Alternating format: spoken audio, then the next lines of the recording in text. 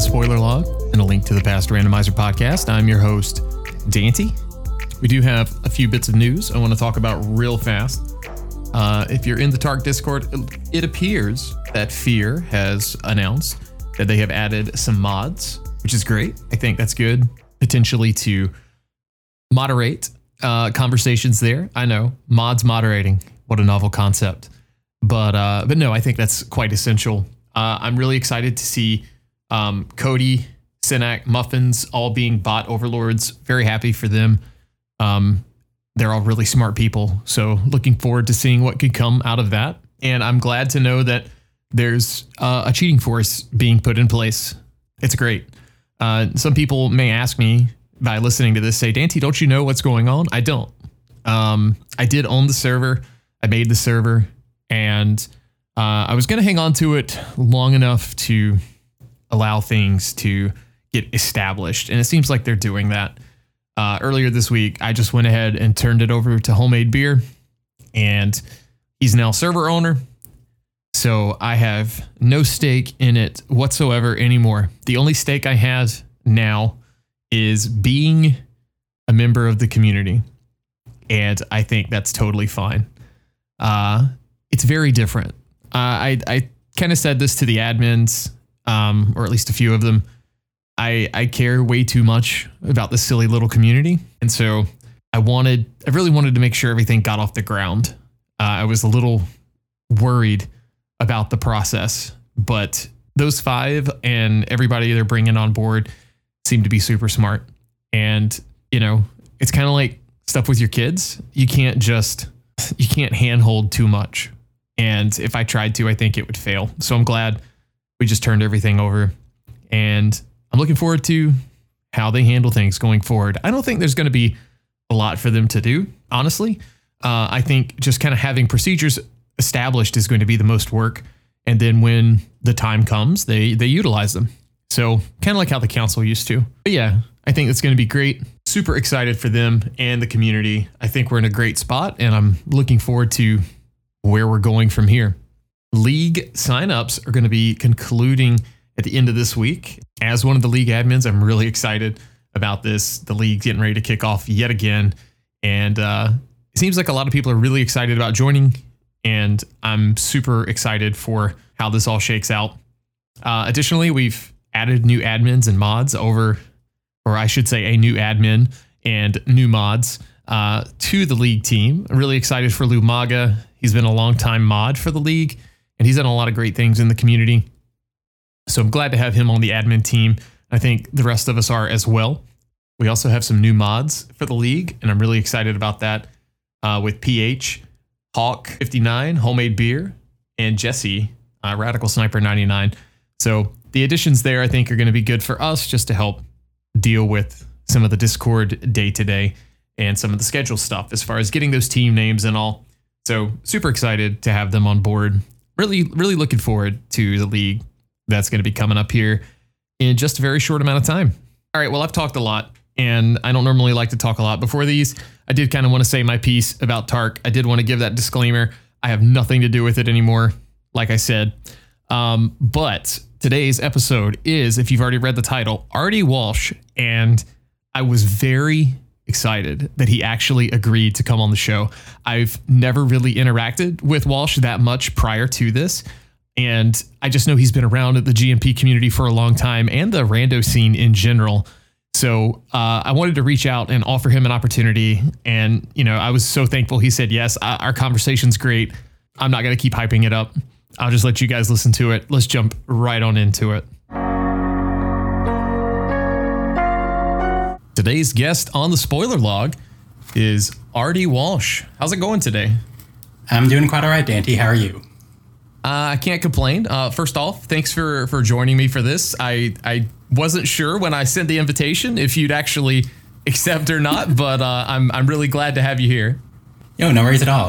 You're going to learn that I enjoy talking about myself, so this is, perfect.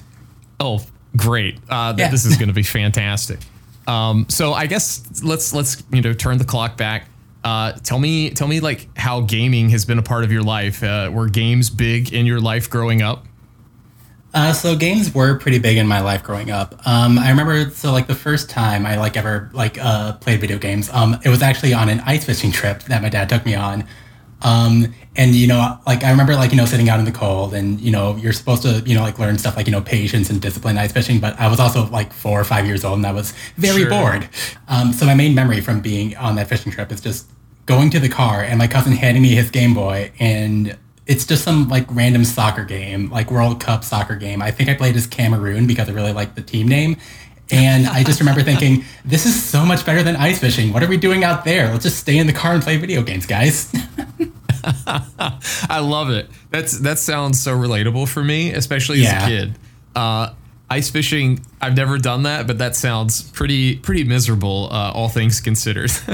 Yeah, it's one of those things where like I live in Minnesota, and it's like something that you have to do at least like once over the course of your life, and I'm just glad I got it in early. Yeah, for sure. So you played a Game Boy soccer game. That's I guess that's your first memory. Do you recall like did you play any other games with it, or was that like literally the ice fishing is tied to the soccer at this point? Yeah, that's pretty much like the only interaction I had with my cousin's Game Boy. It wasn't until like Christmas later that year. So January that year was a fishing trip, and then like all the way in December, my cousins had moved out of my uncle's house, and this was like 95, 96. So like the PlayStation was out, the N64 was out, so they didn't really need to bring the Super Nintendo with them to college. So my uncle for Christmas that year handed down the Super Nintendo, and that came with it came with like a boxing game that I cannot remember the title of because I never actually played it, because I also had Super Street Fighter 2 Turbo and Super Mario All-Stars. Oh, okay.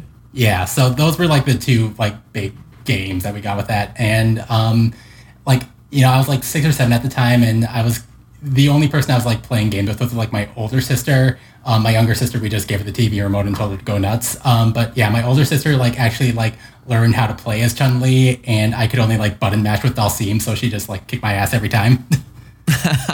Yeah. I feel like every kid's go-to back in the day was Dalsim, just because it was so much easier to button mash, because when you've got like extending arms and legs, it makes it feels like you have an advantage. He just seems so powerful. Like he's stretching all over the place. He looks so cool when the computer plays him, and then like I just got to him, and it's like sometimes he would do it. Yeah. Yeah. That's pretty awesome. So Mario All-Stars, I guess you played a bit of that as well. Was that, I guess that was your first experience kind of with like the classics from the SNES, or the NES rather, bringing those in?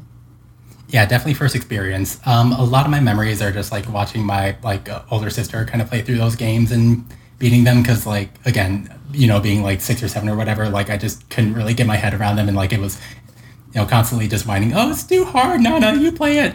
So yeah.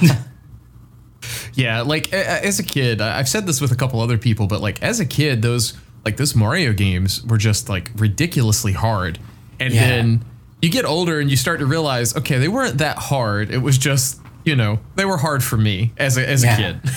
Yeah, and actually I remember, so, the All-Stars comes with the lost levels, and I remember there was one day where my older sister had just been like slowly making her way like through that game, and she got all the way to the very last level, and she was, trying to get through that, and I remember one day like something weird happened and her save file got deleted. Oh no. Yeah, and so she was upset at that point, and then like years later I like watched like a Mario, like a lost level speedrun at GDQ, and just like seeing that game and seeing just like how BS that game actually is just like made it hurt so much more, because you just see that like one level where you're just like jumping on a spring and just hoping you fall on platforms. Like that's just a brutal game to have to try. Yeah, when you're off screen for an extended period of time, especially the first try, you're like, okay, well, if I'm here on 0 lives, I'm not really sure what's going to happen or how long it's going to take for me to fall out of the sky, but we'll we'll make the best of it, right? Yeah, exactly. So you had the SNES. I have to ask this question due to the community we're in, but with playing the SNES, did you get to experience A Link to the Past during this time period? Yeah, so I experienced it. Again, it was mostly just like watching my older sister play it, and she actually got the copy loaned to her from a friend who was like into like sort of like JRPG and anime stuff. So we didn't actually own Link to the Past. Like we mostly owned like a lot of Mario games and like Porky Pig's Haunted Holiday. That's what we had. But like a Zelda, like that always kind of felt special because like it was this game that was like, loaned to us. There's all these like indelible images that I have like from that playthrough that like have really stuck with me since. Like, when I watched the game, 20, 25 years later, whatever it was, just like, remembering, oh yeah, Armos Knights, the statues that bounce, or oh yeah, Thief Sound. I remember pretty much all of the dungeon because it's weird and blocky and square, and there's those horsehead dudes. Like there's like like a lot of the stuff from that, like even when I'm 7, like a lot of that stuff just like really stands out of my mind. Just yeah. It's a good game. It's a game like as a kid, I feel like for a lot of people, probably, I say this in like the echo chamber of the ALTTPR community, but like, it left, I feel like for a lot of us, it left an impression because of how well it was made for its time. And, it's just, it was kind of ahead of its time, I would say in a way as well. So with experiencing A Link to the Past, were there any other games that you guys either, borrowed from people or acquired along the journey of having a Super Nintendo and made an impression on you? Right. So after the SNES, we were kind of like a late adopter to, most of the gaming systems. Like I remember, like we got the N64 pretty late in that life cycle. Like I remember summer of 7th grade, I think it was. So that would have been like 2001. We got the N64. And by that time, like I was a little bit older and like was able to play the games for myself. And, that also coincided with like junior high and like an increased level of homework, which I wasn't doing because there were Mario Kart 64 time trials to do. So video games are occasionally like taken away from me, like as a budding preteen. That's relatable. Yeah. I don't think I've ever said this on any of the podcasts, but when I was a kid, it got to the point where I was only allowed to play games on the weekend because I didn't know what 15 minutes was on a weeknight. Yeah. 15 would turn into 2 hours. And then suddenly it's like no homework ever got done. Yeah, I know that feeling. And I was also, so I was also like in the gifted classes to start, 7th grade. And what I didn't realize was that like, once you're like in those classes, like, your homework starts to increase and like you have to actually like read and take notes and they expect you to take notes and there's these like elaborate projects. And all through elementary school, I just been kind of coasting because like I'm just like this is going to sound conceited, but like I'm just kind of like a smart person. Like a lot of stuff like really came naturally to me. Like, oh yeah, spelling, I can do this. But by the time I had to like actually do work, it's like, oh, I don't want to do work. I'm just going to play video games. Why would I do homework when video games are here? And this is a recurring theme throughout my life. But oh, okay, yeah. No, I mean, I can say I kind of relate to that. Most people maybe not thinking I'm that smart. Some days I feel really smart. Some days I don't. But yeah. If something didn't hold my interest, like as far as school, it was like, okay, I know this already, or this is easy. I'd lose interest and I wouldn't pay attention either. So that's very relatable. So Mario Kart time trials. Tell me about those. Were you gunning for like the ghost records on all of these? Yeah, I was trying to like make all the records like, my own. And part of this stems from like, it was a rough childhood for young Bob.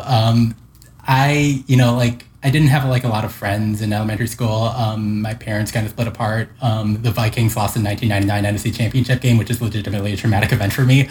Oh no. Video games were just like, kind of always there for me. And yeah, so like just like being able to just like kind of zone in and just like do the time trials like over and over again, like that was just kind of where I tried to find peace, I guess, looking back.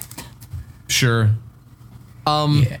I wanna ask. Let's see, and I hate to pry on a actual bad event, but the Vikings 99. I'm trying to place that. No, so I have a reason for bringing this up, and okay. Since you did, so I'm trying to remember what year it was, but my math teacher in junior high was from the area and was obsessed with the Vikings, and I'm trying to remember if this is the game where like the ball, like it should have been an incomplete pass, but it like rolled down the guy's back and he caught it anyway. And it was like this miracle catch and it was the game. I don't know if that was like a regular season or if it was the NFC Championship. I can't remember, honestly. That was a Monday Night Football game. Oh God, I can't remember. Like, what was his name? Like, Antonio Freeman, I think it was, caught that pass. Oh, Yeah. God, that was so upsetting. Our math teacher could not believe it. And we got to watch that in math class. And I was like, oh, cool. I didn't watch this game because it was way past my bedtime. Yeah, no, that game. I also remember that game. No, but the 1999 NFC Championship game. That's the one where we played the Falcons. I'm saying we. I haven't been a Vikings fan since this game, but like they played the Falcons, and the game goes to overtime. We have Gary Anderson, a kicker. He has been automatic all year. Perfect from field goal. Perfect. No. And yeah, you see where the story's going. You know that he misses the first field goal of the season in overtime of that game. The Falcons just kind of like, throw the ball a few yards downfield. They hit the field goal. They go to the Super Bowl. I did not recover from that for some time. I was not a sports fan for a couple years after that, legitimately. No, that's understandable. Yeah. I am very guilty of being overly vested in a sports team. So, I'm from North Carolina. I still live in North Carolina. A big UNC Chapel Hill basketball fan, and I got to say, in 2016, when they hit, or Villanova hit the buzzer beater to beat UNC in the championship game, like I did not sleep well at all that night, and the next day was miserable at work. It's all water under the bridge now, especially since, I didn't want to watch the next season, even though they were supposed to be good. Then they ended up coming, and I watched it, and they ended up winning the title, and I was like, okay, this is fine. I kind of figure as a UNC fan, you can't be like too broken. Well, I mean, there's a difference between like losing in the championship game or whatever, but yeah, you're a UNC fan. You've had some success. Yeah, there's been some success for sure. Yeah. And, and I was just gonna say, I legitimately love those that Rashad McCann's championship team. I'm really glad he made his way on the Timberwolves, even if he didn't really end up being like a dude in the NBA. Yeah, and the 05 team I thought was really good, and it was always interesting watching like UNC players go pro, because it's like us UNC fans thought, all right, everybody's the next Michael Jordan, and no one's Jordan, No. All right, that's enough about me. Yeah, that's fair. Yeah. No, so do you still watch the NFL? Like, do you have a new team, or are you just like, I'm not into football at this point? So I still like football. I still watch football, like maybe slightly less than I was like, a few years back. I'm still like, I've been in a fantasy football league with pretty much the same set of dudes since like 2008. So that's been pretty cool. But yeah, like I don't really root for a team though. Like, I guess I still root for the Wolves kind of, but like the Wolves have never like hurt me like the Vikings did. Like it's just been a persistent dull ache. Like, oh, we missed the playoffs? All right, that's fine. I don't care. Yeah. Okay. Yeah. That's fair. Yeah. So any other sports that, or is it just football for you, or are you just a big sports fan in general? Kind of general. I think my like top two sports would actually be like basketball and tennis. Yeah, and tennis is something that I like came to because I've always kind of had trouble sleeping, especially like, late teens to adulthood. And 2008, I was kind of like having like one of these like insomnia jags, and I started watching the Australian Open because that was being broadcast live at 2 a.m. when I was awake. And sure. Yeah. I just thought I just think the sport's like really interesting. Like there's a lot of really unique personalities that kind of like come in and out of the game. And it's just like a really fascinating sport because it's really just, the guy or the girl out there who's trying to battle like, their mentality. They're feeling all the weight. They have like, no one to just kind of like, pawn the pressure off onto, unless they're playing doubles. But like, I don't really watch doubles tennis for that reason. It's just like a really interesting sport because like it's always on your racket. Like you always have to close out a match, Like I just think it's like really cool, and there's like really interesting storylines that kind of emerge throughout the course of a match. Yeah, it's one of the few sports that are like, pro sports that are completely solo player based.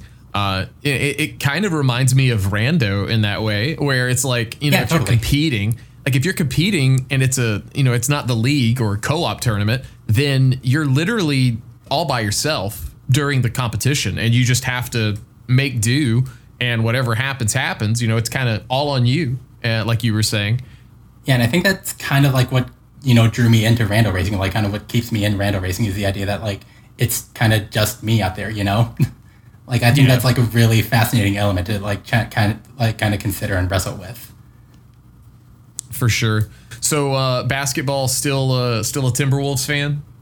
Yeah. I mean, they've been good recently. The Gobert trade, we don't have to talk about that. It's fine, but yeah, it's kind of like I never understand what some of these people who get paid so much money to manage a professional basketball team, some of the decisions they make, I question greatly. I question the NBA league a lot too, but yeah, and like I kind of get it because like we're going through an ownership change. Like I guess we're owned by Alex Rodriguez now, so that's interesting.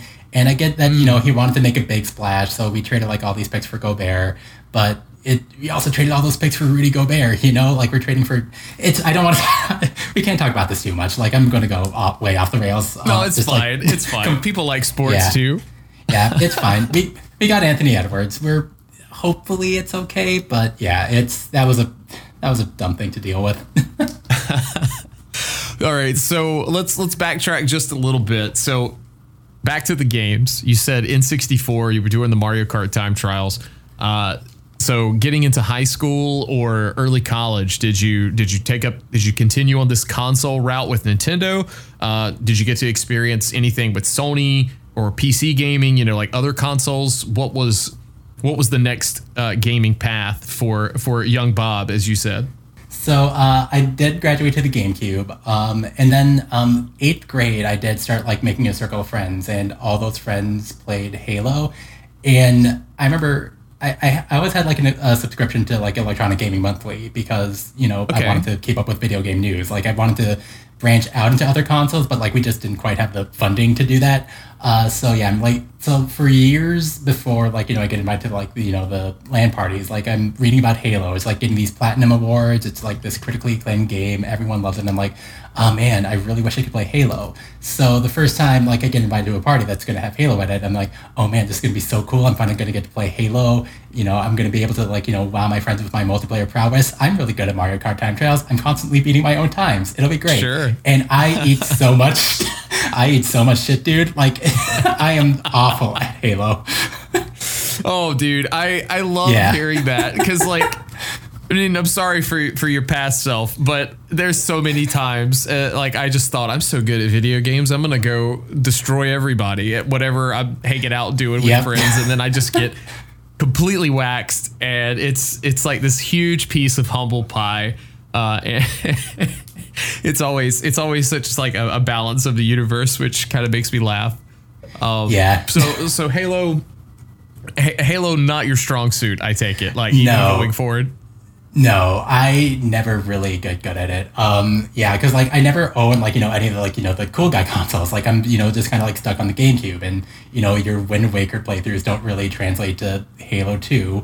And like there's just so many buttons on that controller. You have to do so many things. You have to like work on so much stuff, and like eventually I just kind of like give up on getting good, and I just start throwing grenades at my own feet and trying to go for the highest absolute value of kills. Like, hey, I got to 50. Why isn't the game over? Yeah, that's fantastic. Yeah, I mean, even if you're not good at it, I think Halo is one of those like great party games especially with friends. Not super competitive friends, but at least with friends. Totally, yeah. No, like they were always cool. But like I would always give them 2 to 3 legit games a session, right? Like, okay, I'll try to play capture the flag. I'll do like a team battle, even though I feel like I present negative value to the team because, I know what I'm dealing with here. And then you're just going to let me jump off ledges for the next, hour or so. I'll come back, I'll play legit for a little bit, and then, just, let me have some stuff. Yeah, sure, for sure. So you played Wind Waker. I'll go back to the GameCube there. You played Wind Waker a bit. Was that one of your favorites? I feel like most people have very, very hot or very cold takes about how they felt about Wind Waker. I'm one of those cold people where it wasn't my favorite Zelda game. It was probably one of my least favorite as a full unit. So how did you feel about that one?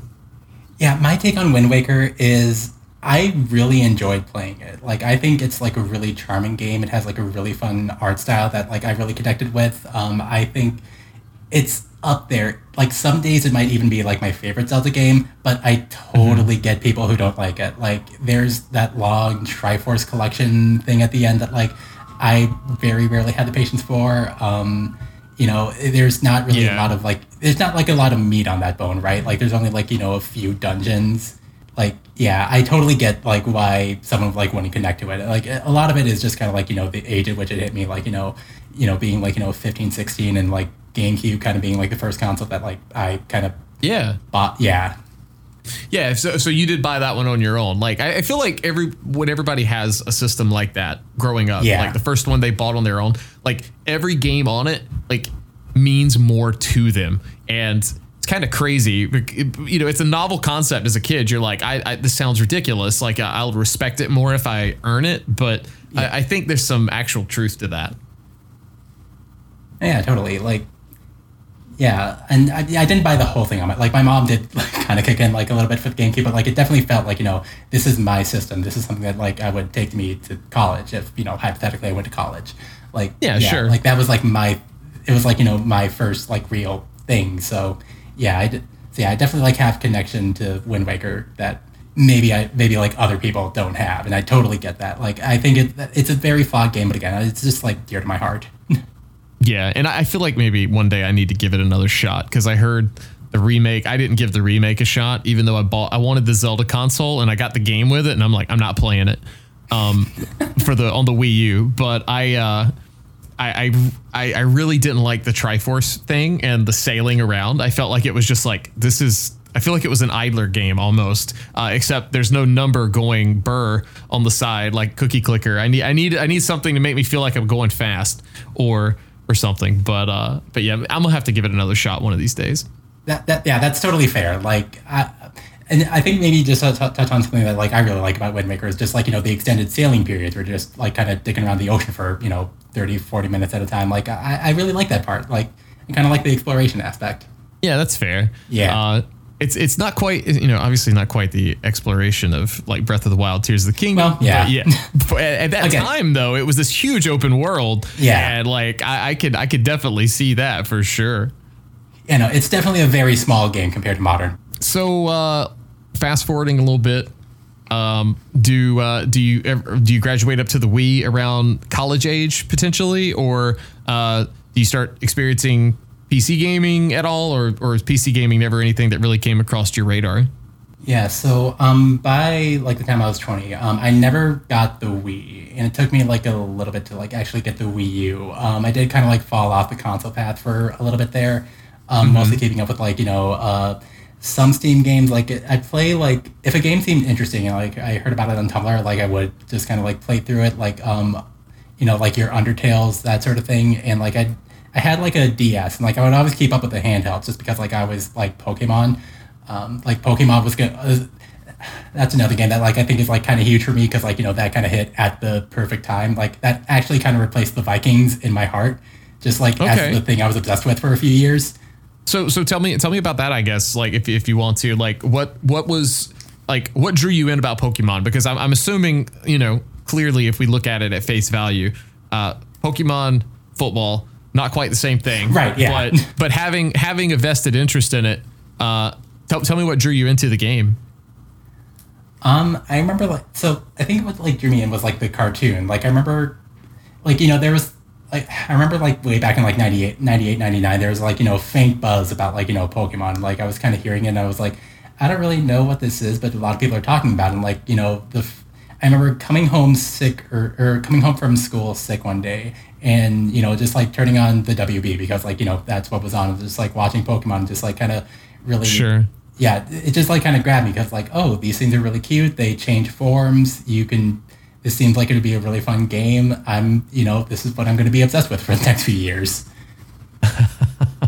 Okay, well, that's pretty good. So the cartoon's what got you into it. And I can totally see that because I had heard about Pokemon and I kind of understand that as well. It's like I heard a little bit about it. I tried it on a friend's Game Boy. It didn't really draw me in.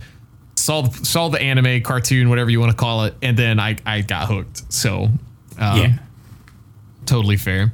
So you mentioned Steam. I guess obviously with PC gaming, you mentioned Undertale. Any big games besides those? Like, are you an avid PC gamer to this day still?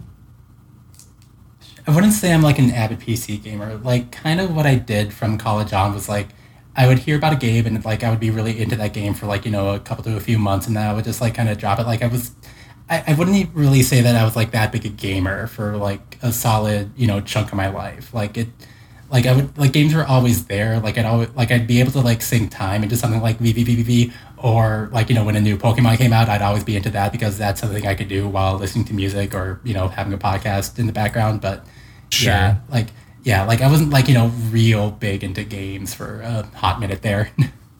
All right, that's fair. Yeah. So obviously this is we're kind of getting close to I guess the timeline of the late 2000s. And I guess my question is going to be, I may be jumping too far ahead for you, but what did you find first? Did you find like Twitch? Did you find speedrunning? You mentioned you saw some lost level speedruns at GDQ, and I'm assuming those have been around before Rando was. So yeah, I'm curious how you connected all the dots here. Yeah, so I definitely found speedrunning before I found Twitch. Like I was watching, like some, like Let's Plays on YouTube just because like, they were playing games that, I remembered from my youth, and it's like, oh yeah, I'm nostalgic for those.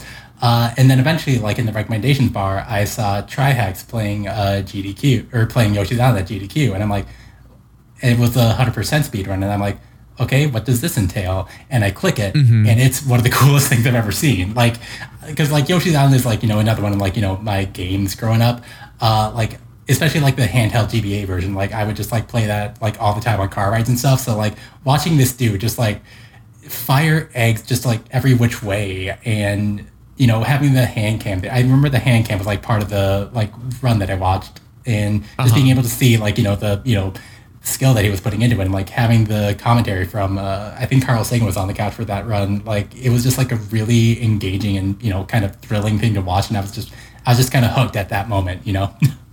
Oh yeah, for sure. Like anytime you see someone destroying a game that I feel like every time we have a game that we play a lot, we feel like we're good at it, even if we're not.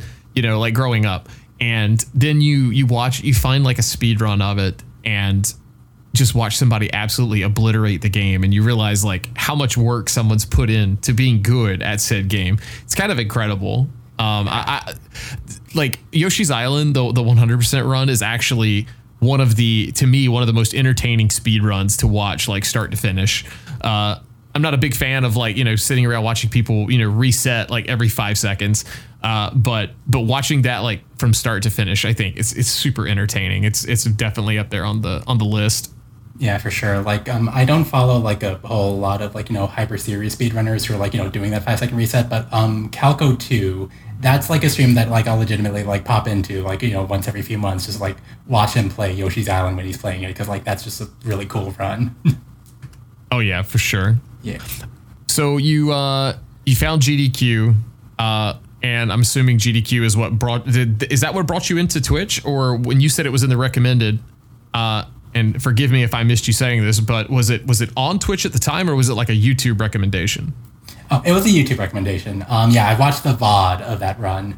Okay. Yeah, I definitely wasn't like watching live speedruns at that time. But yeah, I watched like, I kind of like binged through like a lot of GDQ VODs, and like from the GDQ VODs, I kind of started following like a lot of Mario Maker people, because that came out like 2016, 2017-ish. So yeah, it's just like watching like, Ryukar and Pooh Bear and Carl Sagan on YouTube, and eventually like, I wanted to start watching them live, because Carl would always plug his like live stream, and it was kind of an event because he only streamed Saturday nights at that time. So that's what kind of brought me to Twitch, was like wanting to catch that dude just kind of play live, Interesting. Okay, so that's what drew you in. Yeah. So did you watch Carl Sagan?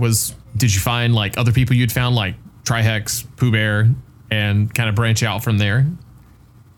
Maybe not branching out. Like a lot of my early Twitch is like a lot of Mario Maker. It's like a lot of Mario Maker. Like I've found like a lot of like streamers within the Mario Maker community, like Fail Stream and the Dragon Feeny and a lot of people like that. Sure. And like a lot of kinds of Mario runners, which is actually kind of, if you want to segue this and how I got into Rando, one of these runners or one of these like Mario World people playing Rando is kind of like how I found Randomizer. Oh, okay. All right. Yeah. So tell me about that. Which one was it? Who brought you in? Who can we give credit for it? All right. So I don't know about credit here. So because like the guy that I was following at the time, in the years since, he's been kind of outed as like a dude who's not really super friendly towards trans people. So yeah, I don't know that he's like necessarily been like full on canceled, but like he's not really like that chill a dude.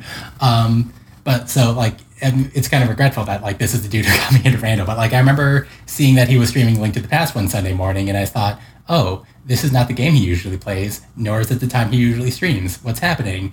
And he was in his stream talking about like this tournament race that he was about to do.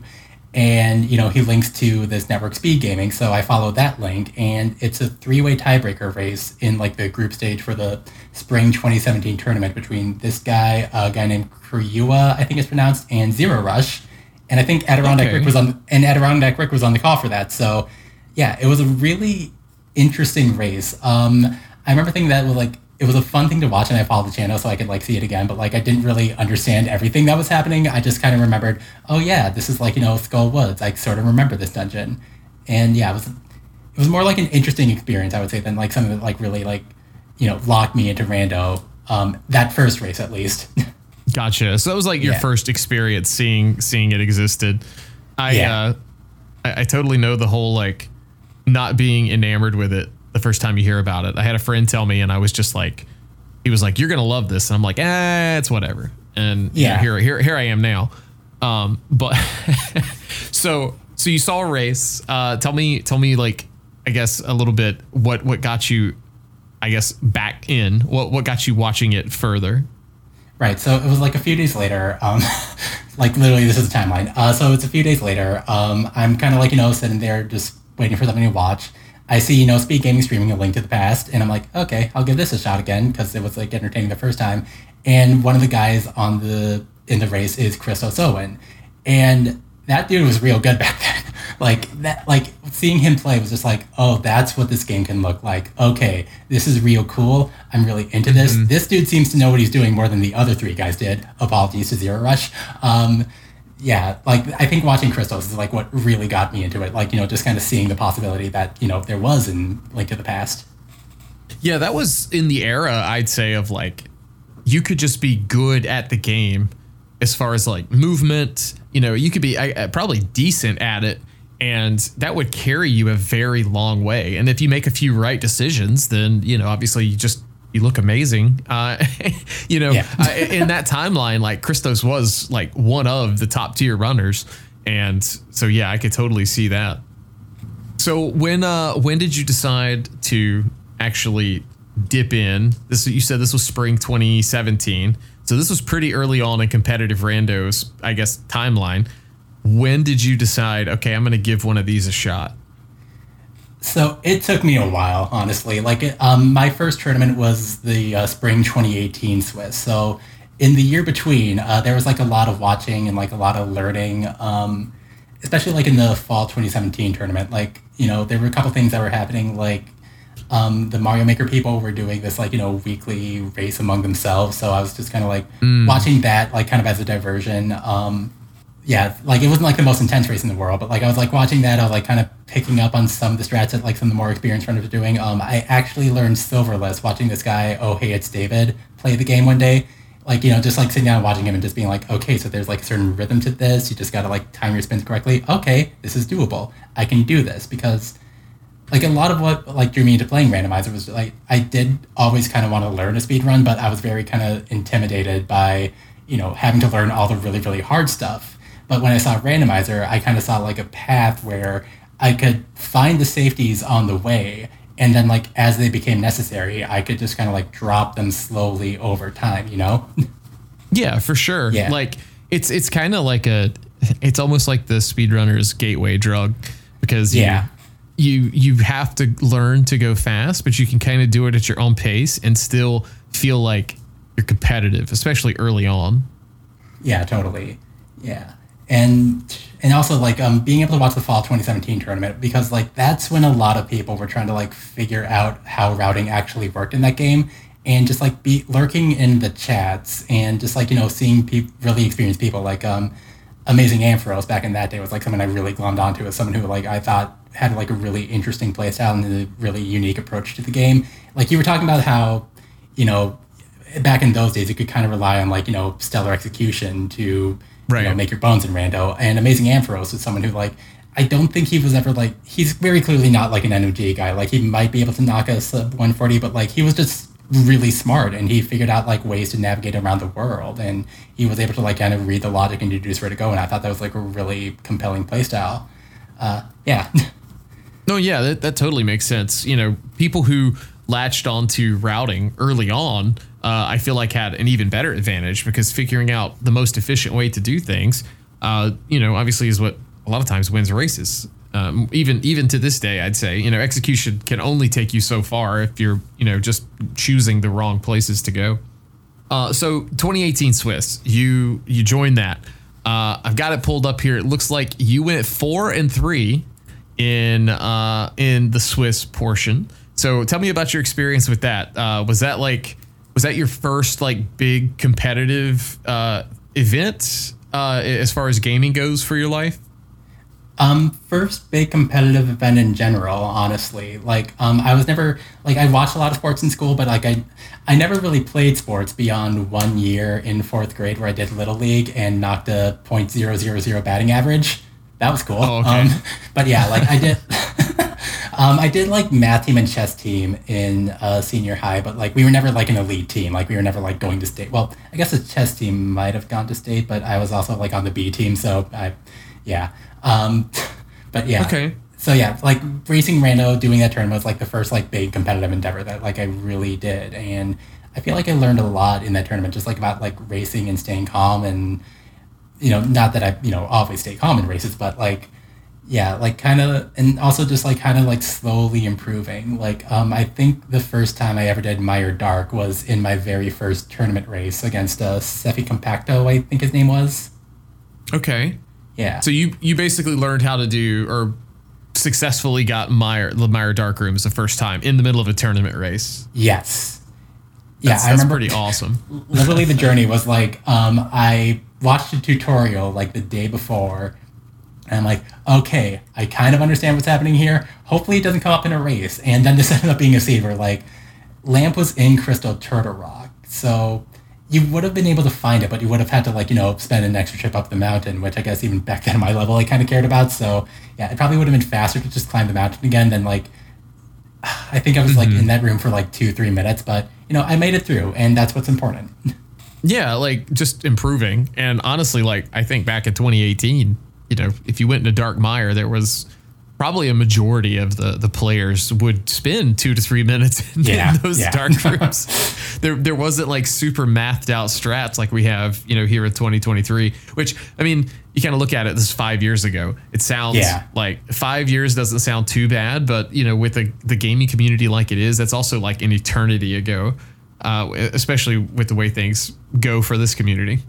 Oh yeah, like the amount of research that's like been done, like even in something of like, quote unquote basic as the Meyer Dark Rooms, like it's been really cool to see. Like, even today, like people are just finding like new ways to kind of like make it through that room. Yeah, for sure. So you go 4-3 in the 2018 Swiss. Do you enter the fall tournament that year? So I did. And a lot of the obstacle to me, like joining racing, because like I did kind of want to join races in fall 2018, but fall 2017, but I didn't understand SRL. I didn't know what was happening there. IRC was very intimidating to me, but like after the spring tournament, there was starting to be some buzz about the fall tournament, and I was like, okay, I had a lot of fun in the spring tournament. I want to do the fall tournament. I'm going to make friends with IRC, and I'm going to start joining these daily races. So yeah, and then I like kind of I kind of like joined daily races for like a few months. I think the first race I ever did, like I looked it up like recently. I think I finished 11th in that race, and my boy Jay Meisher finished 2 minutes ahead of me in 10th. So yeah, that's a fun little bit of lore for you. Okay. Yeah, I didn't know him back then, but like, looking back, it's oh, hey, there's that name. Yeah, it's fun to always go back and connect the dots. You know, like the dots that were nowhere near being connected at that given time. Yeah, for sure. But yeah, so fall 2018 tournament, I kind of go in like thinking, okay, I maybe could make it into the group stage. And I think the first qualifier I joined, I don't remember how many people were in there. I think it was like 120 or 130 people, and I took 6th place in that qualifier. Oh, wow. Yeah. So I was feeling like hot shit after that. Like, oh man, that's amazing. Like, this is like, me realize my potential. It's all going to be gravy from here. And in the next race, I last located hookshot in Swamp, and I finished like 30 minutes behind first place. That was the race Zero Rush won, wasn't it? Yes. Yeah. I did the same thing. Don't feel bad. Who goes into Swamp looking for the hook shot? You know. If you want the number 1 seed, that's what you got to do sometimes. Yeah. And then the next seed I joined was the infamous hover seed from that tournament, and I did not handle it well. Like, I last located Pendant Swamp again. I felt horrible about myself. I quit out of that race like after full clearing pod for nothing, and like knowing that it was in Swamp again. Had I been doing math in my head, maybe I would have like stayed in that qualifier, because like even if I was on pace to finish with like a 2:15 or something, like that's still a Z score in the 80s or something, because like no one had a good time with that seed except Andy. But I just had to get out of that one. Like, it's like, okay, it's over. I'm not having a good time. Got to get out. I'm going to have to go look at the SRL history at some point. It sounds like you and me experienced a lot of the same qualifiers, because I remember that one, and I remember not having the hook shot and panicking, and then I was just like, let's go do pod, and then it was just on Helma or something, and that was, I think I got like 4th in that one. It was like, I don't know, it was like the biggest luck sack of all time as far as I'm concerned, because I definitely wasn't good. See, I went to pod without the bow. Like, I did the potion collection pod, so I was definitely going to be last locating hookshot on Helma. So. Oh no. Yeah, it was going to be a brutal one, and like even like way back then, like I thought I was like pretty good, but like when I like look at the times I was posting in like some of those dailies, like no, you had a lot to learn, young man. Yeah, for sure. Oh, I think we all did back then. Yeah. So the qualifiers after that 6th place finish, not going so hot. So did you just like drop out, or did you mathematically get eliminated? I did not complete my 5 qualifiers for that tournament. No. I did join Challenge Cup that year though, which was a good time. Yeah, that was a really stacked Challenge Cup year. So many like prevalent people in the community now were in that tournament, and I just remember it was like one of just looking at it through hindsight, it's kind of like literally the most stacked Challenge Cup I've ever seen. Yeah, really. Like, that's a tournament where like Relkin and Lin were in a first round match, which looking back, like, oh man, that's like that should never happen. Yeah. Oh man, that's just so good. So did you so from here, like I know I saw you in a lot of like dailies, a lot of like weeklies off and on, but our paths never really intersected except in those races, and occasionally through something in Discord. But did you like keep doing tournaments? Like, I know there was the league, which was like super small, and I don't think you weren't in season 1. You guys came in season 2, so that was like 2020. But did you do the 2019 fall tournament, or were you kind of not doing the competitive rando at that time? I stuck with it through the tournament. It was definitely like a really interesting place. So I've heard about League too late to actually join, so I did like a lot of commentary and tracking for that first season. And yeah, that's actually, and I also did the Cross Keys tournament that summer, and like League and Cross Keys both kind of combined to like really get me into the Cross Keys, because I wanted to at least play a Cross Key seed just to like really kind of get a feel for how it actually went, because this was the Wild West for Cross Keys, like way back in 2019. Like no one really knew what they were doing, so I wanted to like at least kind of know what I was talking about, like when I went up for commentary. So the first seed I ever played, it took me about 4 hours I last located Ice Rod on Pendant Moth. It was a good time. Yeah, and then the second seed I tried to play, I remember vividly. I got the mirror in Link's house, and I closed Nest 9X, and I generated a new seed. Like, I knew at that point, it's like, okay, I know Mir does a lot of weird things in this game. I don't want no part of this right now. I just want to, like, a nice, quiet learning experience. This Mir, that's weird. That's too weird for me. I'm out. I mean, some people, like Shady Force, would say that you get the mirror early, the game's playable if it's cross keys. And that is, incontrovertibly correct. I agree with that 100%. But, like, way back then, I didn't know what I was doing, and I knew the mirror was going to make it too weird. No, that's totally fair. I totally get it. Too many logical implications. Yeah. So let's fast forward here a little bit. League Season 2, you join up Tile Roomies with Jay Meisher and Hazukitty. Can you tell me a little bit how this team came to be? Yeah, sure. So I was initially going to be on the sidelines for League because I didn't anticipate that it would be filling up in 23 seconds, but I knew that it was going to get a lot of interest from people. And I'm like, okay, a lot more people are going to have fun with this than I am. And I was just coming off the 2019 main tournament where I finished in brackets top 64. I was feeling really good about what I'd been able to accomplish in Rando, and I was just ready to maybe just hang out in the commentary booth for a little bit. But what happened was, I think when Fear decided to expand to, I don't know how to phrase it back then. I think you were a mod back then, if I remember correctly. Yeah, I was a mod, but there was chaos. We didn't expect it to fill up in 23 seconds. Yeah, so I think you guys got to 48 teams, and then there was an announcement that okay, we got to 48 teams. If we can't get to 64 teams by a certain point in time, then we're just going to run with 48 teams, and whoever signed up late, kind of sucks to suck. So I'm looking at this, and I'm like, okay, there's a lot of people who want to play. I'm a warm body. I can definitely contribute to some team. I don't really care who I end up with. I'm going to put myself on this free agency spreadsheet that Oro just made. And later that night, I get contacted by Hazukitty, who's interested in forming a team. And I just say yes, because I wasn't too familiar with a lot of people in the community. Once I've learned about Hazukitty's exploits in the community, I was... some stuff started to click. It's okay, you're this person I've been hearing about for a little bit. Okay, you had that infamous qualifier run. Okay, this is going to be a pretty interesting season, I guess. And then a few days later, I get contacted by Jay Meisher, who, asks, hey, do you want to team up? And I say, okay, I've seen your name around. I know you're pretty good. And I tell him okay, I've already formed a team with Hazukitty. Are you okay running with this person? He says, yeah, sure. And the team was formed. Interesting. So the free agent spreadsheet is what got you all together. Yep, it sure was. Yeah. And then you guys did pretty well. Look at it, Season 2 went 10-4 on an absolute tear and made playoffs.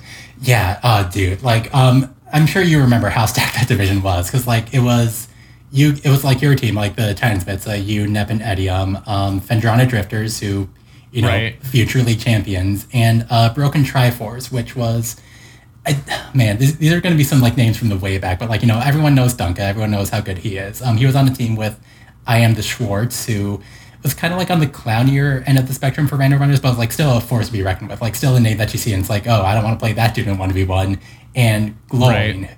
And Glowing was just an absolute problem back in the day. He was really good. He was also he was kind of the original inhabitant, I want to say, of that community villain role, or community heel probably is more accurate. Just someone who had a lot of opinions and was not afraid to express them. Yeah, for sure. Yeah. And he'd also made top 8 back in that spring 5-12 person Swiss, which is a huge accomplishment. So that's so seeing Duncan, Gloin, and Schwartz, that's a very intimidating, team to see. And I remember I think we drew Drifters week 1 and Broken Triforce week 2, and I remember looking at the schedule and being all right. It's time for the beatdown, right? Yeah. A lot of times in League, that's what I thought. You see weeks 1 and 2 and you're like, man, can I get an easier start? I need to warm up, so to speak. Yeah. Man. But you guys did pretty good with that. Looking at Fendrana Drifters, I mean, you guys split with them. So I see that Meisher beat Jet, and that was, I'm trying to remember, because that one, there was some weird implication. in that race. There sure was. Oh man, that was wild. So I remember coming into that race about halfway through because like I had like a really long commute back then. So like I got home like 6:37 or whatever I was getting home at, and turning on the race halfway through and saying, "Go Jay Meisher." And I see a lot of people talking about like how Jay Meisher was missing the flute and how missing the flute for that long was going to hurt him. And I'm like, okay, so where's the flute? It's on the Vinnie Mulder cave NPC. And I'm like, oh, well, I can see on the tracker that Myers is pendant. Maybe we're #blessed on this one. And what happened there... So what happened there is that, like, it's a long, brutal scene. I think it's the boots on Catfish to get the mirror from King's Doom. So, I can't remember, like, the exact circumstances, but, like, I remember Jay Meisher made a play to Desert when Jet went up the mountain. And Jay Meisher reads Bombo's tablet on the way to Desert, and he sees a text, boing, boing, boing. And so Jet had been, like, comfortably ahead until that point, until like the hook shot ended up on a place that you absolutely are not going to check without the hook shot, right? Sure. Yeah. So so Jay Meisher, he climbs the mountain, he gets a sword off the old man, the flippers are on the ether tablet, and poor Jet has to full clear pendant Turtle Rock, he has to full clear pendant Meyer. It is the wildest like swing of the pendulum I've kind of ever witnessed. I remember watching that live. I couldn't remember the exact like scenario of what played out, but I remember like it was just like the wildest thing, and it was it reminded me of what like got me into racing rando, where it's kind of like at any point, like, and nothing against Jay Meisher, he's a great runner. At the time, everybody was like, well, Jet just won the main tournament in 2019. He's one of the best, arguably the best at that time, and he's probably just going to beat Jay Meisher. And then Jay Meisher's like, hold my beer. I'm going to take down Jet right after winning the main tournament. So it kind of just showed how great rando is for situations like that.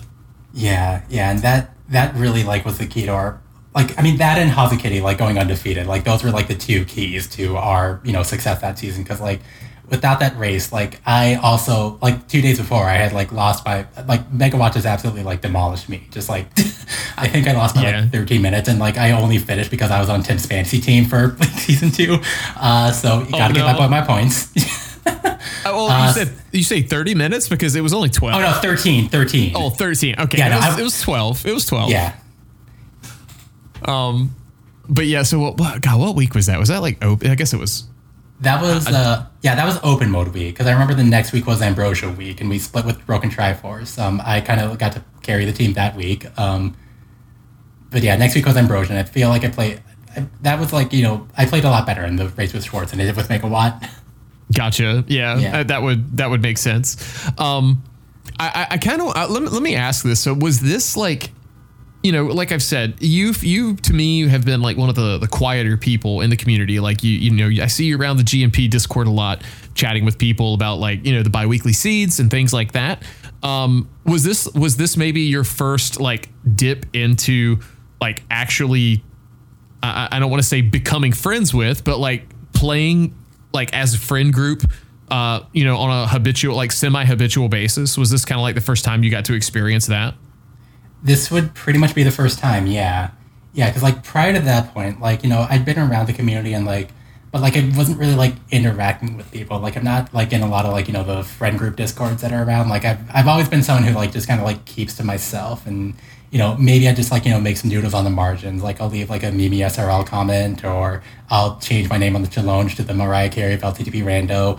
Like, I'm not... Yeah, but like I'm not like really interacting with a lot of people until that first league season. Gotcha. Okay, that makes a lot of sense.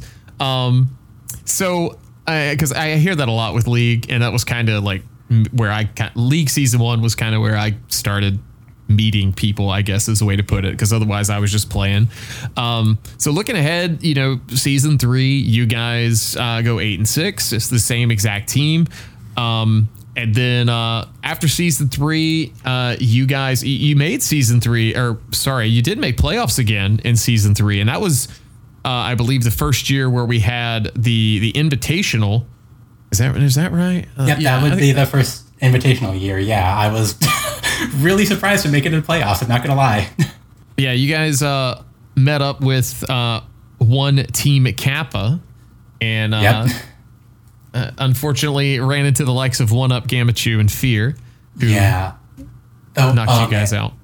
Yeah, though, like, reflecting back on that, like, so, yeah, the playoffs, like, we played our games really well, I feel. Like, my game with Fear, Fear made a call to go into Pendant Eastern early, and he got his flute. I decided to skip Pendant Eastern, and I did not get my flute until I cleared Pendant Turtle Rock. And I think I won, like, other than that flute, like, my route was just, like, really good through that seed. Like, I think I lost by less time than it takes to full clear Pendant Turtle Rock, so that kind of felt bad. And then Jay Meisher, in his game with One Up, he got to GT first. Unfortunately, he needed the hook shot to finish GT. One Up did not. So, yeah. Oh no! One of those deals. Okay. Yeah. So we felt really good about like how we played, and the cards just didn't fall our way. And then like game 3 was Hazukity versus Gamachu, and like Hazukity was up for the challenge. But yeah, Game is a really good runner, so just a little bit overmatched there. Yeah.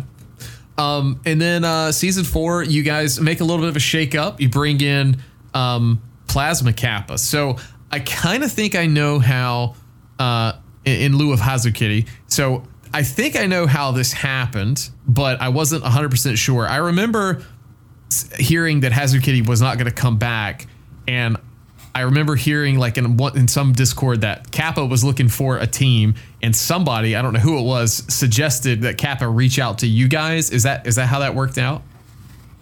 Yeah. So as far as I remember it, so Hazukity had some like IRL concerns ahead of that season. We weren't sure that she was going to be able to commit for a full season, and we didn't want to be like left in the lurch in case like she couldn't make it through the whole season, like looking for a third team. Sure, and, having to do that mid-season, like that didn't feel really great. So Jamie and I are talking like we're still kind of keeping to ourselves. We don't really know like a ton of people in the community. So Jamie posted the looking for a team channel. Hey, we're an invitational team. It's me and Walsh. We're looking for a third teammate.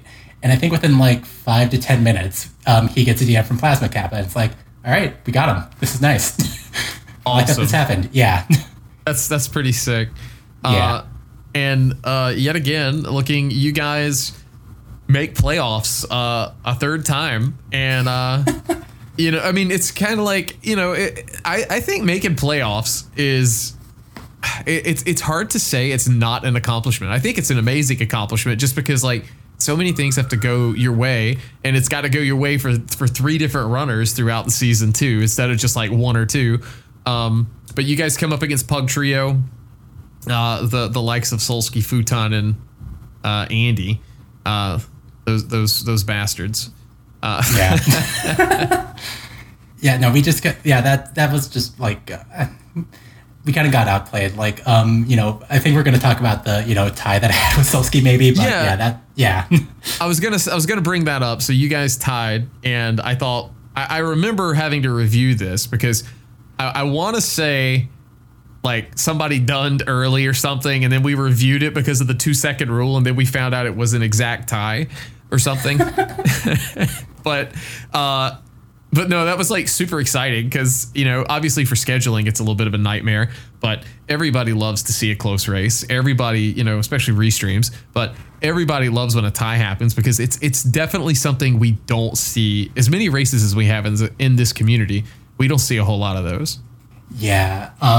And the undercurrent of all that is that I felt awful about that because like, overnight, like, because I finished like on the other end of the tie, like to begin with, like I finished 2 seconds behind Solsky, and just like, turning over like every mistake I made in that race, because like it was a seed with like late hammer, late gloves, late mirror. You had to take a really long connector chain to get your mirror out of Ice Palace without any of those items, and I just remember like I really let that seed get to me, and I just kind of like tilted a little bit really hard, and there's this like moment halfway through the race where like I like save and quit, and I try to go down to Sanctuary, but I like miss, and I go to Link's house instead. So save and quit again, try to tap down to Sanctuary, go to Link's house again, and I literally like have to just like sit still for 5 seconds, just breathe, just don't do that again, just calm down, just try to untilt here, and maybe those.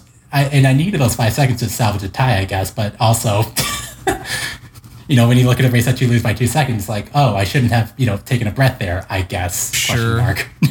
Well, this kind of goes in line with the whole, like, what I tell when I mentored a couple folks. It's okay to go a little slower, because if you go slower and you get it right, it's better than going fast and failing, because then it's going to be even longer to like go back. So like, I think maybe the untilting, tilt can really mess you up. And if you could find a way to kind of recenter yourself and then get back into it, I think that's time well spent. That's better than routing sometimes. Yeah, no, and I was able to center myself for the next race because I felt that went reasonably well. But yeah, no, like after that race, like Solsky was real cool. Like I remember like he stayed like in the waiting room in SG's voice chat for a second to just say, hey, that was a really fun race. I really enjoyed that. And I'm like, yeah, that was really fun. And like I remember like watching it back in the race room and just like, because Solsky was like still a little bit behind going into the Ganon fight, but like he got this triple on Ganon to kind of like seal the win. And I just remember like being in the race room like, dude, that was sick, dude. Yeah. So yeah, he's one of the good people. Like he does have like what you would call a persona about him, especially on his stream where he may be looking like a heel, but he's actually, I think, one of the best people in the community for sure. Yeah, he's generally a good dude. Like, yeah, like I've really enjoyed the interactions I've been able to have with him. So yeah, like you mentioned, the rematch happened. You ended up winning that one. And then, looking ahead, you guys, okay, hang on. You guys have a trend, and I think it's time for you guys to bust out of this trend, maybe in this upcoming season. But you make playoffs, and then no, you actually went 2 rounds this time. Yeah, we got the monkey off our back last round, but yeah, that was definitely something on my mind heading into the league last season. Because again, like I mentioned, I'm from Minnesota. I rooted for Minnesota sports teams. Like it was really entertaining being my own version of the Timberwolves, just unable to get out of the first round. But it's also like I'd really like to make it to top 8, please. Can we do it? But yeah. Looking ahead, that monkey does get off our back.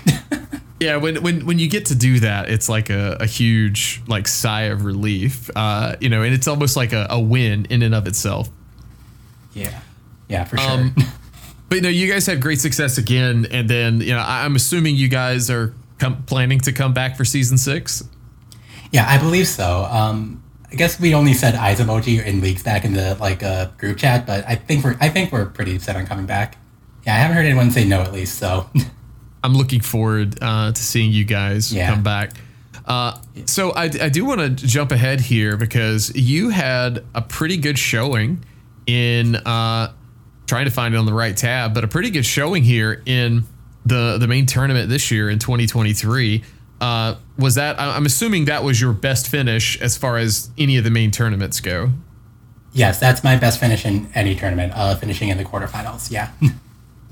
So tell me what that experience was like for you. I mean, I haven't played in these where you have to have the massive mode variety as far as the 1v1 tournaments go, with the 5 different game modes.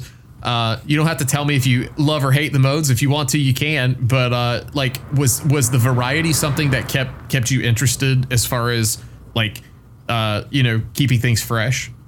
Yeah, I think the modes this year were like pretty acceptable. Like I didn't play the tournament the year before just because I wasn't really enthused by the inverted key sanity variant that they had, and MC Bossimizer just seemed like a really bad time. But this year, when they introduced the acing qualifier, I actually didn't really like that a whole ton. It put me off joining the tournament for a little bit, but then I'm just kind of chilling at home one day, and I'm just it's good. I can play an async. So I kind of play through the modes, and MC Bossimizer turns out to be not as bad as I thought it was. It's still not my favorite mode, but it's definitely something where I kind of appreciate the challenge it presents with the boss fight sometimes, I guess, is where I landed on that. It's really solid, right. Low B tier, high C tier mode. I don't mind it, is the highest compliment I can give it. It's not swordless, I guess, is probably a way to put it. Yeah, it's not swordless. It's not full atomizer. It's nice. Sometimes a Diet Coke is fine, Yeah, I get it. That's totally fair. But yeah, no, you had a great run in brackets. I hopefully I'm saying their name right. Rotsiv, you took them 2-0, met up with Dr. Bowser, took them 2-1, and then 2-0'd Structural Mike, and then took it to 3 games against Lin. So definitely a fantastic showing there. Yeah, for sure. Like, I'm really happy with how I did like that whole tournament, because like the Asyncs, I ended up finishing as like the 11th seed after that all shook out, and just like seeing my name, like, because like I knew that like my scores were good. I was seeing them like kind of go down as the tournament progressed. So it's like, okay, well, I didn't think I was going to like place quite that high. Like, I figured I was going to be in first quartile, but like, seeing my name like, top, one of the top 16 seeds, I was like, oh, okay, I guess I'm okay at this game, I guess. Yeah. Sure. Yeah. It's kind of validating when you see like something you've put time and effort into, and even though it's a randomizer, like when you see it pay off like on like a piece of paper, so to speak, or a Google Doc, it's kind of like, okay, well, I've worked for this, I finally have something to show for it. And, I feel like that's a well-deserved like validation type thing. Yeah, for sure. And like, something that, like in like undercurrent to all this is that like I've been racing for about 5 years. So like, yeah, being able to say that like I made quarterfinals of like, the biggest tournament, like obviously there's some people who would be like, okay, well, I really want to win the tournament. So like any finish below that is just like, nothing to me. But like I could just kind of approach it like, you don't really know how often you're going to like make it that deep into a tournament like this. And, I'm fully expecting never to, like, pessimism aside, like, I'm kind of expecting, like, maybe I make like another couple top 16s or something, but like, maybe I don't hit top 8 or maybe top 4. So I really want to like, savor the moment and just like say, yeah, I, put a lot of myself into this. I've been, learning this game, very gradually over the last 5 years. And it's nice to be able to say that I made, top 8 in a tournament. Like, that just feels like, more of like accomplishment than like, oh yeah, I've won a few weeklies and I'm generally regarded as like a good runner. Like I actually have like a result I can point to and say, hey, this is kind of cool. Yeah, it's like you had, not only are you good, but you had, things go your way a couple times as well. Yeah. And that's one thing where I would say I kind of like about you, and maybe it's because of, like I said, you just haven't been on like the pulse of like, whenever there's drama, there's one name I don't see like in the middle of the cesspool of the conversation, and that's rdwalsh. So at least most times, but not that you don't have opinions, obviously, but right. So like I feel like your relationship, me looking at it from the outside, your relationship with the game is one of the healthier ones for folks in this scene, where you mentioned savoring the moment, like being a part of it and just enjoying the ride, and also being normal, where you can tell you're a little vested and like you tilt in the middle of a race and you kind of have to reel yourself back in, but you power through it. And I just want to say I really think that's a really healthy way to view it. Like, a lot of people don't really savor the moment or even want to talk about doing that, and just say, all right, well, I did this, it's a randomizer, it's skill plus randomness. So that I think that's commendable. Yeah, I appreciate hearing that. Yeah. I think and touching on, you saying that I stay out of the drama, to be fair, I am reading a lot of it. I am very messy and I live for this kind of stuff. Like, legitimately, like the night, we're talking about this like a couple weeks later, but like the night, everything went down with council, I'm up like, way past my standard bedtime, just like, chilling in the ladder drama channel. Like, oh boy, what did they say in this time? Dude, like, so, yeah. I drank so much that night just out of like frustration. I respect that so much. Like, you, if anyone's earned that right. Like, I too stayed up well past my bedtime, and I just like, I remember going to bed, and I don't know if you had this experience, but I went to bed and saw people talking and was like, okay, I'm not going to check my phone anymore. And I woke up and the same people were still talking. It sure was. I was like, what has happened? They did not sleep less than I did, because I didn't sleep enough. No, some people are built like that, and I have so much respect for them. Yeah, I don't know how they do it. I'm getting too old to do that, so yeah. maybe that's my problem. Oh man, so let's start wrapping things up here. If you've listened to this before, I've got 3 questions I like to ask folks. And we'll start with number one. What has been your most embarrassing moment in Randomizer that you're willing to talk about? I swear. So I've listened to the podcast before. I knew this question was coming, and I thought I had an answer picked out, but I'm completely blanking on what. Honestly, so like we talked about me making top 8. In that tournament, top 16, the game that I had to clinch it, I just like get so nervous, and I take a couple deaths on the Master Sword Ganon fight that I had to do, and I'm overlooking or not over. I'm trying so desperately hard to find the sword because like I could just tell that like my hands were just like not there because yeah, like this was like I've been to the top 16 like a few other tournaments. Like I've made top 16 in the cross keys bracket the past couple of years. So like I really wanted to get into top 8 and like I was just like feeling the moment like way too hard. And so yeah, like I just felt really bad like knowing that like, you know, it's just because I found the ice rod on Pendant Blind maybe that I won that race. So yeah, that didn't really feel great. But, you know, you just gotta, everyone's taken deaths, you know, like 2020 Challenge Cup was decided by someone who just kind of lost their nerve on Master Sword Ganon. So it's not the first time it's happened, it's not the last time, but in the moment, it feels like the only time it's ever happened to anyone on Earth.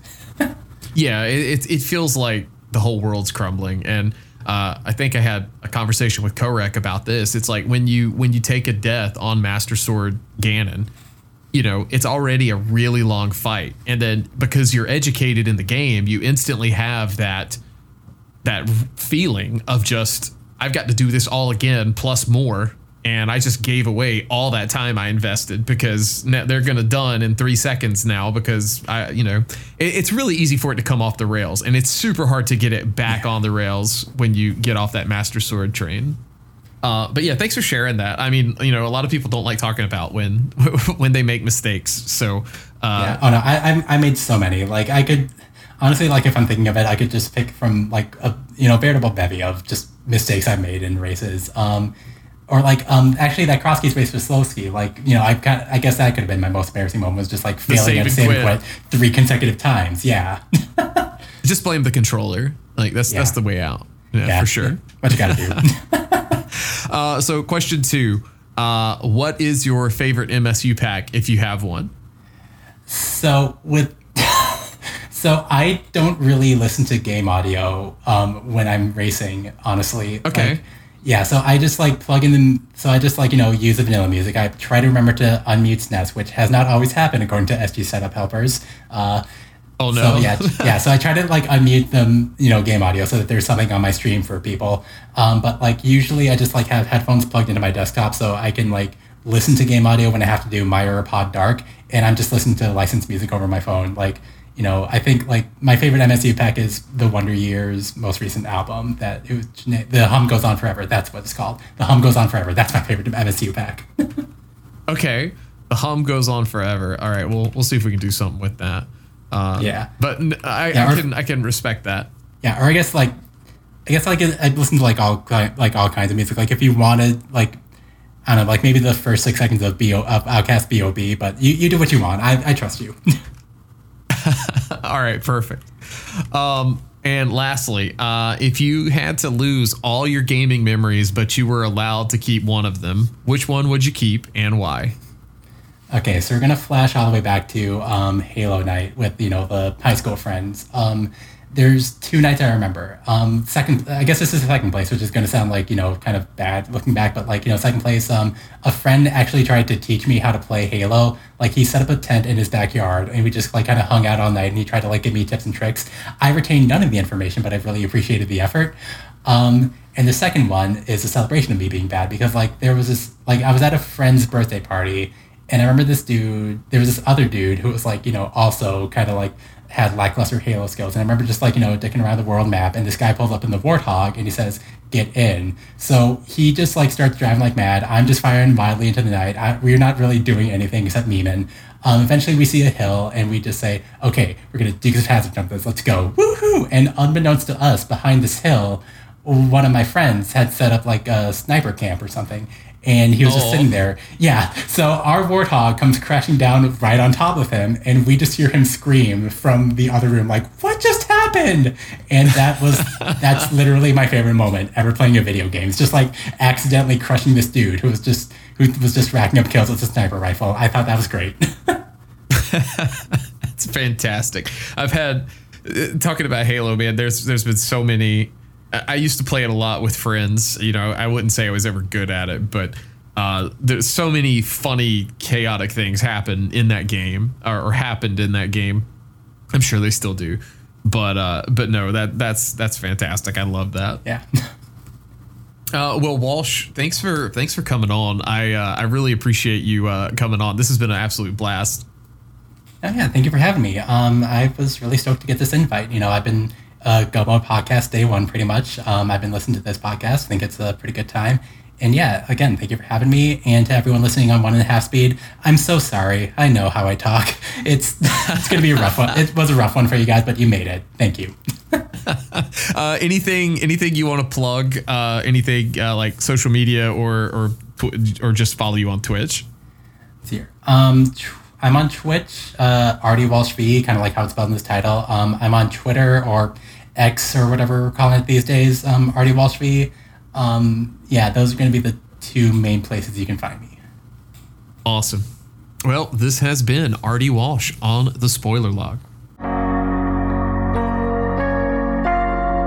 Once again, a huge thanks to RD Walsh for coming onto the Spoiler Log. I hope you guys enjoyed listening to his story.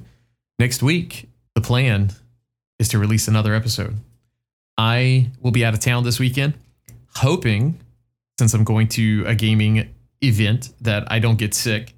But in the case that I do and don't get time to edit this, maybe we push it off a week. But the plan is next week. We're going to have Jim on the show.